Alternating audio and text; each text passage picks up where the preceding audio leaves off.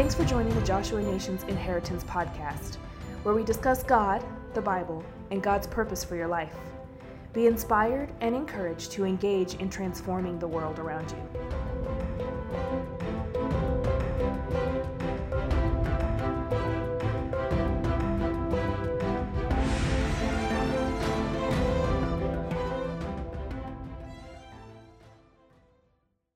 Well, thanks for those who are here, and if you are listening online later on, we miss you. But this morning, I'm going to talk to you about a couple things, in particular about the spontaneous multiplication or organic growth of churches. And what this really is a process of multiplying disciples. Throughout all of the world, we see the churches are still learning how to cope with various lockdowns, restrictions, where governments have imposed different things upon religious institutions, not allowing people to gather together. And churches, as we know them, have struggled to learn how to accommodate in the midst of these things. But church itself really is the gathering of believers. I have a simple definition based on my understanding of what the Bible explains the church to be. That is a group of believers that gather together for worship, prayer, study, and fellowship, and for pursuing God's purposes and His Great Commission. So church in itself could be very large, could be very small. And as we are gathering right now through technology, and in a sense, we are the church, we are the body of Christ. And so as we've come together, we are able to allow the Holy Spirit to work through us, to move through us, and to accomplish His purposes and His will on the earth. Now, the greatest needs that we find around the world can be met by a healthy, thriving church. With the body of Christ being healthy and pursuing purposes of the Lord, we find that many of the struggles, the problems, and the needs of the world can be met. Does it mean we can solve all the problems? Does it mean that we can end poverty? We can end human trafficking? We can end atrocities that are committed by evil people? Maybe not. But I do find that we keep the evil at bay when the church is healthy, thriving, and growing. So what does it mean to have a healthy and thriving or growing church? A lot of leaders assume that only means numbers. Well, numbers are important because numbers represent people. I remember a good friend of mine who was in Kenya. His name was Hassan. Pastor Peter Omakote, know him. Bishop Hassan Kalibwa was a leader in Kenya and East Africa, and he went home to be with the Lord several years ago. But I remember he had a sermon, and he was talking about church growth. And in his most eloquent voice, he would say, "The Lord is concerned about numbers. The Lord is concerned about the church growing in numbers. In fact, He is so interested in the church growing that He has a book of the Bible named after it, the book of Numbers." It was rather comical, but he continued on in his message and really stressed the importance of church growth to the place where we would understand and receive this idea that we need to grow the church. We need to pursue souls. We need to pursue the work of evangelism. And then, furthermore, we must continue on with discipleship. The big key to seeing a healthy, thriving church is discipleship. That's why Joshua Nations exist. We exist to disciple the next generation of church leaders. And through that, we raise up new evangelists, new pastors, new church planters. We're able to target unreached areas, unreached people, and see true transformation take place on earth. That's what it talks about when Jesus tells his disciples how to pray. They asked him, Lord, teach us how to pray. And we know the model prayer, but he says we should pray that the Lord's kingdom would come on earth as it is in heaven. And in order for that to happen, that means having a full, healthy, holistic representation of the gospel in action here on earth. That means disciples. That means disciples making disciples, disciples making disciples who make disciples who continue to reach out further and further for the lost. So let me ask you a couple questions, and these will be somewhat rhetorical. And if you're listening online, then you can ponder these things as you listen to this teaching. Some people are concerned about the rapid multiplication of churches or the rapid multiplication of disciples. So can this be healthy? Is it something that can be done in a healthy manner? What do you believe are the evidences of health or dysfunction when there's rapid multiplication of disciples and churches? I want you to think about these things, write them down. If you're listening to go back and review these, what do you think are evidences of healthy church multiplication or evidences of dysfunction? A third question is, does the multiplication of churches seem biblical? I'll go ahead and answer that for you right now. Yes, multiplying churches, multiplying disciples is biblical. But you'll find even in some denominations and groups that they do not want to multiply. They seem to be very syncretic. They just want to pull everything into them rather than to multiply. The last question is the way the church is structured in its government, its hierarchy, its leadership, is that important or not so important? And what would that look like? And the reason why I propose these questions as leaders, it's imperative that we consider the things that we need to do to help expand the kingdom of God without perpetuating any kind of dysfunctional belief, bad doctrine, bad dogma, and any kind of things that would hinder the growth of discipleship around the world. I remember 10 years ago, I was out on a run. And while I was running, I was praying and just asking the Lord specifically some questions about multiplication and planting churches. At that time, the Lord had really put on my heart to give my life towards multiplying disciples and churches. And I'd found a number of ministries and curriculum and training that would assist in that process. But as I looked not only at those materials, but as those materials were being used in other places around the world, I was asking the Lord, is this effective? And the Lord said, whatever you do, do not multiply dysfunction. And that really stuck with me. And so I began to receive training, collect different resources, partner with other church planting and discipleship training ministries. But I was always reminded, it's like the Holy Spirit continued to whisper in my ear. He said, whatever you do, don't multiply dysfunction. Now, there are movements that are out there that are happening that are so focused on growth and numbers and multiplication that they are not concerned about the health of the growth.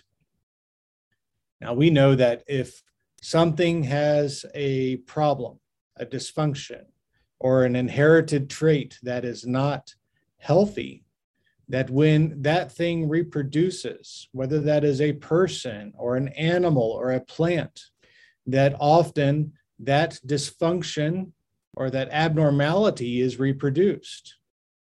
Have you seen that happen before? I know I have.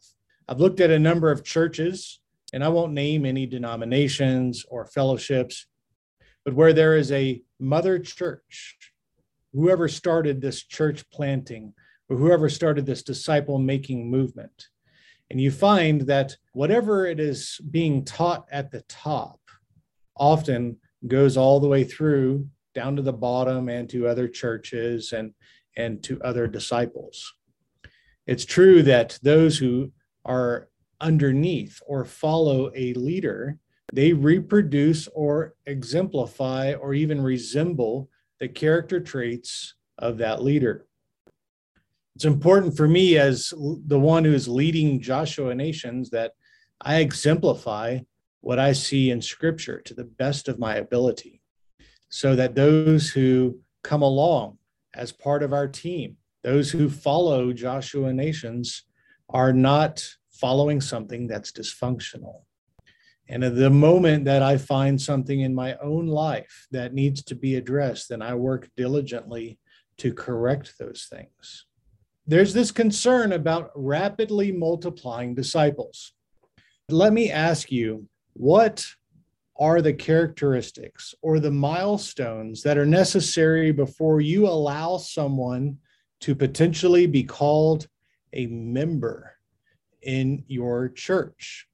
Even if you're not the pastor, you can answer and just let me know what it is within your church that is required before you can become a member.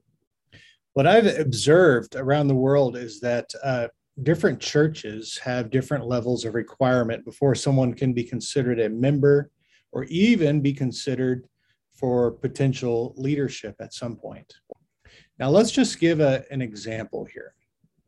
Let's take membership off the table, because membership means one thing for one person and another thing for another. But let's just consider the process of discipleship. When you lead someone to the Lord, what are the very first steps that you take to disciple that person? I'm going to answer from an American perspective, since that is my home church, and I will give kind of general overview of how many churches operate. When someone is won to the Lord, often that person is invited to show up on a Sunday morning to attend church. After that, the person who gave the evangelistic presentation would then perhaps follow up with them and say, what did you think about Sunday morning? What did you think about this message? Maybe they talk about it and they say, great, I would love for you to come back and join us each Sunday. We'd love for you to be part of our church family. And so that new believer then starts coming to church on Sundays. Hopefully they're coming faithfully. And then most churches then have kind of a new believers class.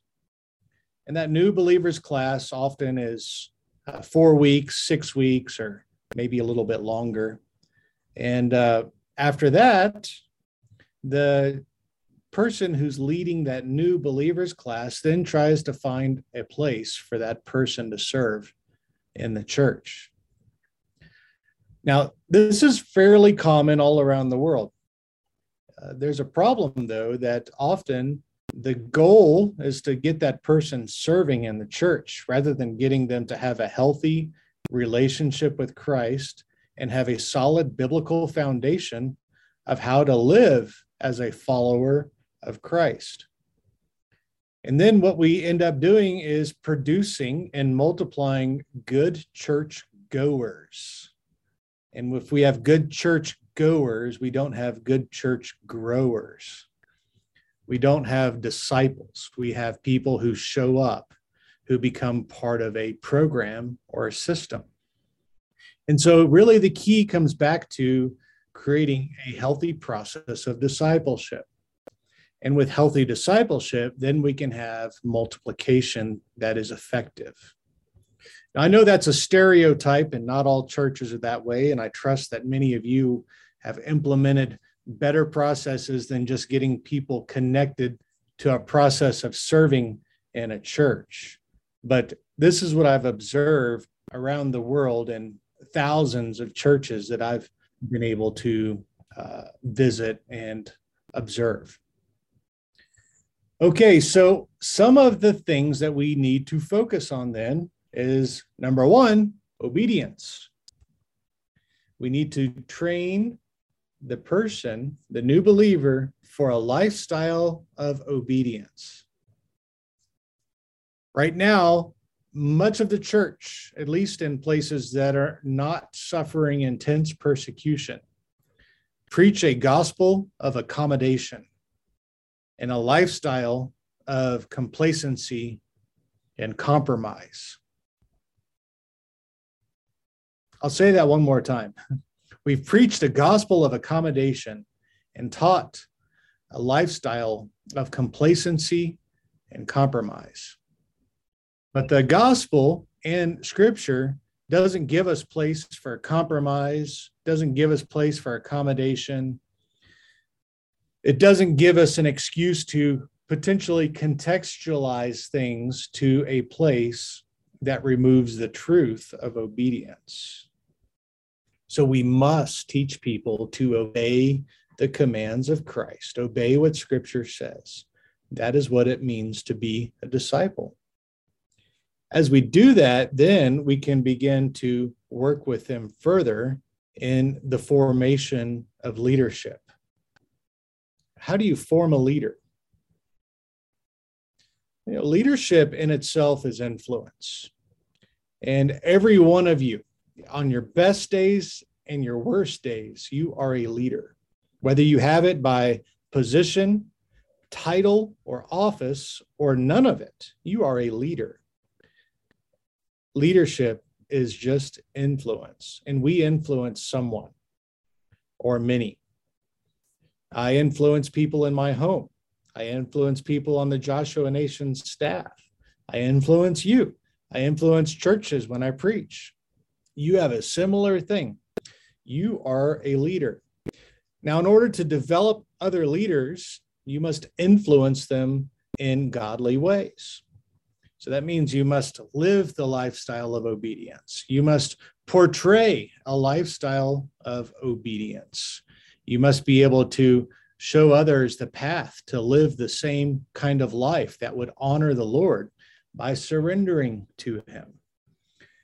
A lifestyle of obedience often is one that is disciplined. Now, we went through a series on spiritual discipline several months ago. Some of you may remember that. I taught that over a couple of weeks, and we have that in our core foundations training.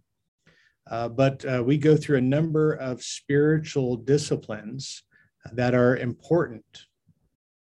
When I look at those growth tracks or those new members classes or those different progressions of basic discipleship that are used all around the world, many of them don't include any of the spiritual disciplines. They don't include how to pray, how to study the Bible, how to give, how to be quiet and listen to the Lord, how to worship. They don't talk about fasting, don't talk about tithing, all these different things that are really critical elements of our faith. There's a number of them. There's many more, and that's a whole different lesson. But these are the kinds of things that we must teach and help others get into their lives so that they can reproduce them. I laugh a little bit because my 12-year-old son, who many of you know, Judah, he doesn't necessarily enjoy going to the youth group at church. I said, Judah, you should go. You need some friends. He says, I have lots of friends at school and sports, and he does. I said, but it would be good for you to go to the youth group at church. He said, well, they're the same people. And I said, well, what's wrong with the youth group? He said, Dad, I don't learn anything there. He said, it's just games and he said, it's kind of fun, but he said the teaching, he's like, I don't learn anything. It's nothing new. It's stuff I already know. Well, in a way that's funny and encouraging to me because in our home, he's getting the message. He's getting truth. He's getting godly principles imparted into his life. And at 12 years old, he understands more than most adults. And I think that is an awesome thing. He's being discipled just by being alive and part of my family. But not everyone has the benefit of that. Not everyone has the benefit of living with you and being part of your family and able to grow and to glean from your life and lifestyle. So we must be intentional about reaching out to others and helping them on this path of growth. So we do this as leaders to influence others that they would also live a disciplined life. The other evidence, so we've talked about obedience, we've talked about leadership development, and the other evidence of multiplication and growth is that it is a transgenerational thing. Well, that means that it crosses beyond you and another generation to a third, fourth, and fifth generation. True multiplication is not just addition. It's not just making one more. It's making many more and multiple generations beyond yourself. If the generation beyond you, your sons and daughters, your spiritual sons and daughters, your Timothys, your Tituses, your John Marks, your Barnabases, whatever, if they don't multiply beyond themselves, then it was not multiplication. It was addition. It was a one-time deal. But that's not God's way. God's way is that we would multiply and extend beyond 1, 2, 3, 4 generations. I'm reminded of 2 Timothy 2:2. And in that particular passage, we see 4 or even 5 generations, depending on how you interpret that scripture, being affected. This is the kind of thing that we always need to keep in our mind when we're doing ministry.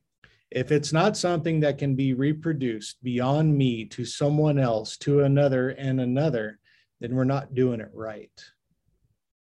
I was talking to a guy who at one time was the international director for YWAM. He was the second in command over everything around the world. And he was doing this teaching at a church about missions and evangelism and discipleship. And he made it very clear that we have failed in basic, rapid discipleship. And so the church staff was just saying, well, how is this happening? Explain to us what's going on. How are we missing it? And he just gave a real quick example. He said, if I'm sitting on an airplane and I have the opportunity to talk with someone for several hours, they can't go anywhere, and they're receptive and wanting to have a conversation, I'll share the gospel with them. And if they receive Jesus, I immediately teach them that they need to get into the Word of God. And he would carry around an extra Bible or two with him so that he could give a Bible away to someone who receives Christ for the first time that doesn't have a Bible. While he was sitting there and had that captive audience, he would go on and teach them how to read the Bible. He'd take them to the book of John, and he would show them, this is a good place to start, to learn about Jesus.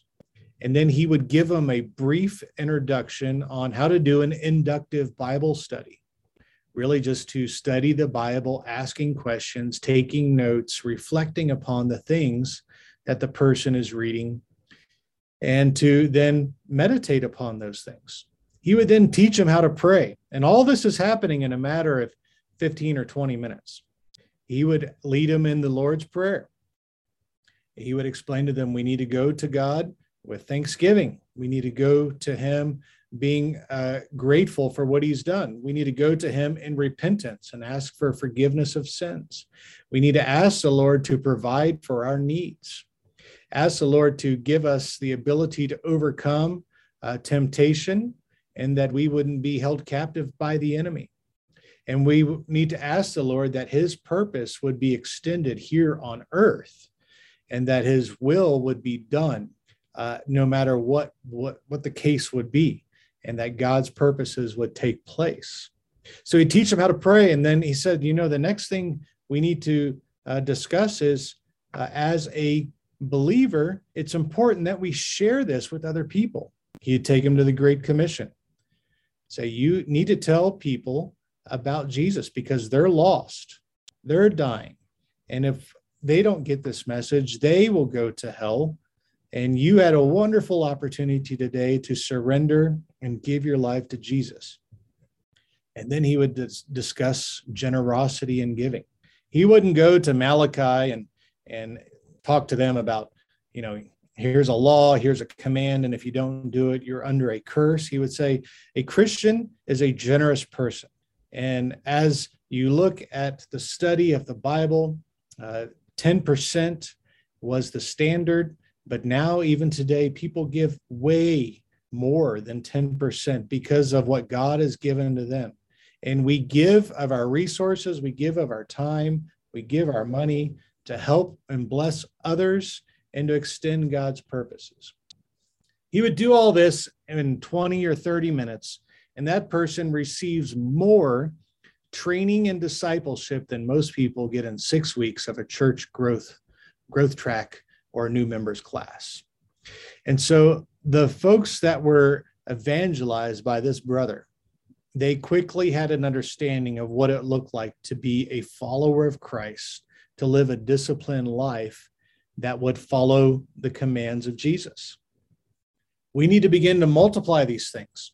We don't need to take 6 months or a year before we teach someone about baptism, teach them about communion, teach them that they're supposed to give. I think a lot of pastors and leaders are worried about scaring people off, running them away from the church when we talk about giving. Well, that's why many of our churches have no money. We haven't taught the people to give, and they show up every Sunday. Maybe they show up on a Wednesday night. They come to other classes and they benefit from the things that the churches offer. And we don't ask them or instruct them to give until they've been coming for 6 months, 9 months, or even a year. And beyond that, they're also missing out incredible blessings on what they should be doing because this is a command. So we have this obedience development and we have this transgenerational impact that takes place as we reproduce ourselves and reproduce healthy, disciplined Christian living. So these things are part of what we find are core elements in a disciple-making movement or a church planting movement. As these are pushed out, as these are multiplied and replicated, the next things that we identify in this is that these new groups or churches find their identity in Christ. They also find that they have a firm foundation in their faith because of the biblical training that they've just received. And then they also find that they have the ability to reproduce and share with other people. One of the most exciting things as a parent is to see your children grow up to be healthy followers of Christ, to be able to take care of themselves, provide for themselves, and then begin to also reach out to others and multiply themselves, the godly lifestyle that they've received, into other people. That's encouraging, isn't it? Now, some of us have children who are grown. Some have children that are still at home.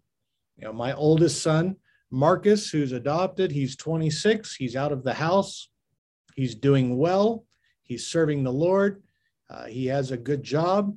And he is able to perpetuate a godly lifestyle by exemplifying that in his daily activity, as well as sharing the gospel with other people. And I know he does that. And that is when, as a father, I can be really happy and excited about what God has done in him. The same thing happens with spiritual sons and daughters, as well as churches. We want to see that they're self-governing. They can take care of themselves. They can support themselves, so they're self-supporting, and then also self-propagating. And that means that they have the ability to grow beyond themselves without outside influence. So why are we talking about these things? Through Joshua Nations, it is important that we focus on our mission, not only to disciple people, to reach the lost, but it's to create a multiplying movement that brings transformation to nations. And if it doesn't bring transformation, then we're just multiplying a program. And that's not what we are about. That's not what God's heart is. There's wonderful programs all around the world. There's great materials. There's great seminaries.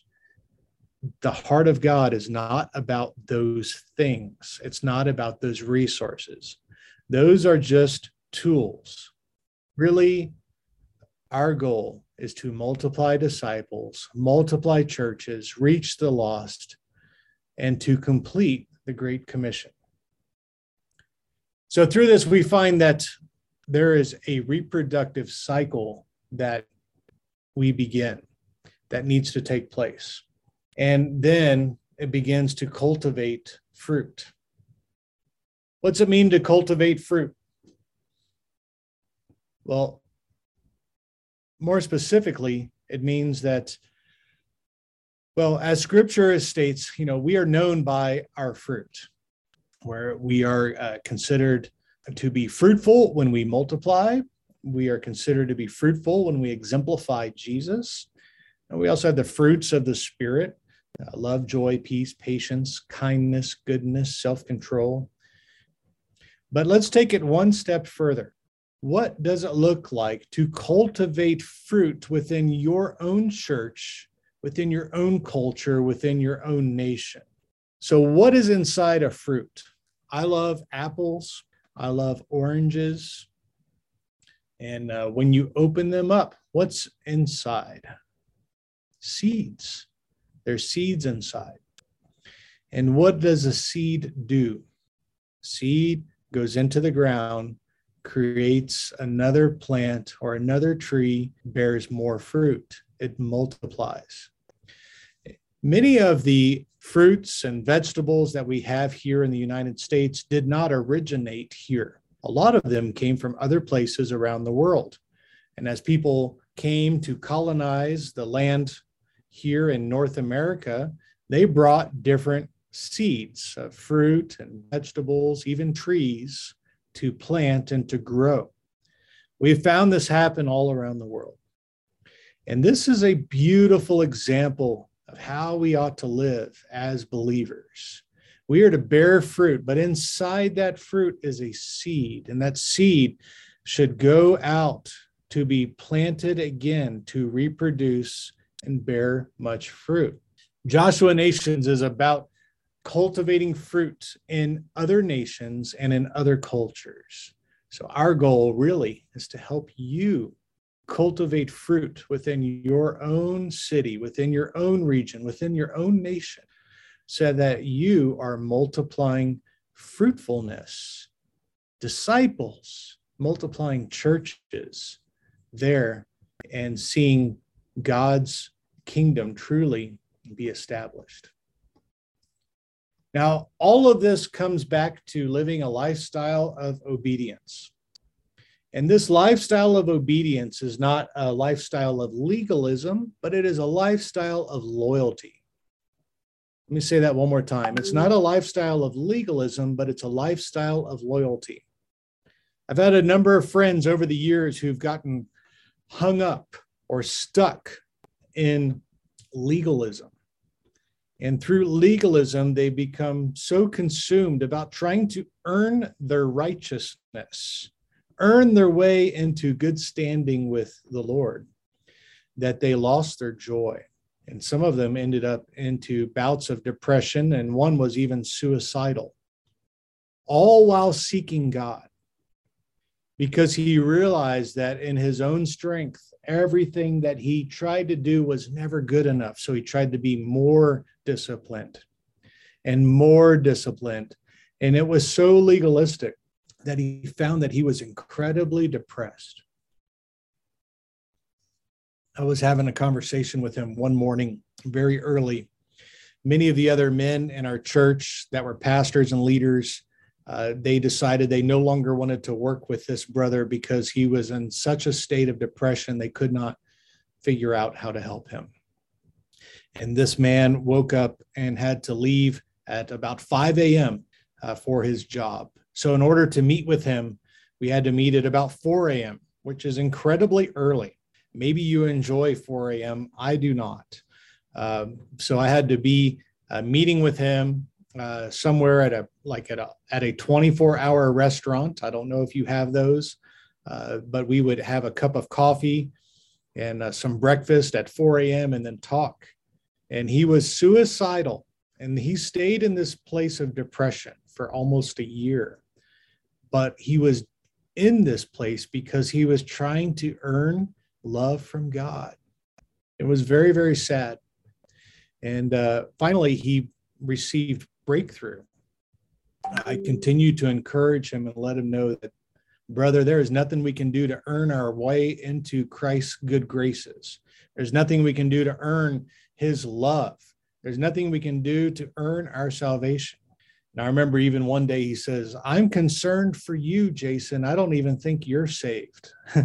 I laughed and I said, it's okay, man. I know I'm saved. I know that the Lord loves me and I love him.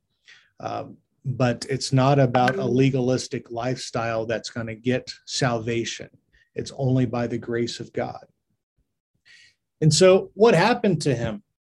He stressed this obedience lifestyle so much that he was unable to realize the grace, the goodness, the forgiveness, the love, and the mercy that was extended to him that we can never earn. And so, my friends, it's not about legalism. It's about loyalty. It's about submitting ourselves and loving Christ so much that we live a lifestyle of obedience and discipline. And so I find that it is a joy to do those things. It's a joy to study. It's a joy to worship. It's a joy to live a life surrendered to Christ. What are the things that we need to focus on as we begin to extend this movement outwards? I won't finish my notes. I've only made it through about five of my sections of notes, and I have about 20 something more. So maybe we'll continue this on soon. But we need to focus on repentance. People no longer have heard what it means to repent of sin. They've only been told to ask for forgiveness. But forgiveness and repentance come hand in hand. So they say, oh, Lord, I'm sorry for doing this, but they've never truly repented. So we must stress repentance. We also need to return to the elemental things or ordinances that we consider true to our faith, like baptism. We need to talk about communion, the Lord's Supper. These are important things. Prayer, giving, evangelizing others who are lost, and loving people. These elemental things often are forgotten, and we don't visit them until that person has been showing up to church for a year or 2 years or even beyond. What would it look like if every one of us took these very basic things? And I know these faces I'm looking at. I know who is on this group right now, and I believe that you're doing these things already. But what would it look like if in every person in your church or churches that you represent or oversee, or the Joshua Nations Bible training centers that you lead, that you stressed these things, that people would no longer look at the body of Christ as an organization and a function of ministerial activity, but they would find that it is a living, breathing, loving, growing organism that extends the love, the gospel, and the grace of Christ to a lost world. We would activate people in the church, and the church would become more vibrant, healthy, and it would grow faster. We would find that there's evangelists in our church. We would find that there are disciple-making leaders in the church. We would find people who would be church planters, whether they start an official church or a group of followers within a business. Whatever that may look like, we would find a strong, growing, vibrant church that looks like what we read about in the New Testament in the book of Acts. The fruit of the Spirit would be going forth. the word of God would be affecting change to those who were around, and lives would be transformed for the glory of Christ. That's what it would look like. So let me challenge you that we return to these things, and as we put these foundations in place in our lives and our ministries, we can begin to push forward towards transformational, reproductive, multiplying movements that will really see our whole regions changed for the body of Christ. I believe that to be true in the nations represented, as well as here in the United States. If we return to these things, we'll find that the Lord will use them and multiply them in a very powerful way. Thank you for joining Joshua Nations on this episode of the Inheritance Podcast. For more information about the ministry of Joshua Nations, please go to www.joshuanations.org. To join our prayer movement, please go to prayer.joshuanations.org. We hope you will join us for the next episode of the Joshua Nations Inheritance Podcast. May God bless you.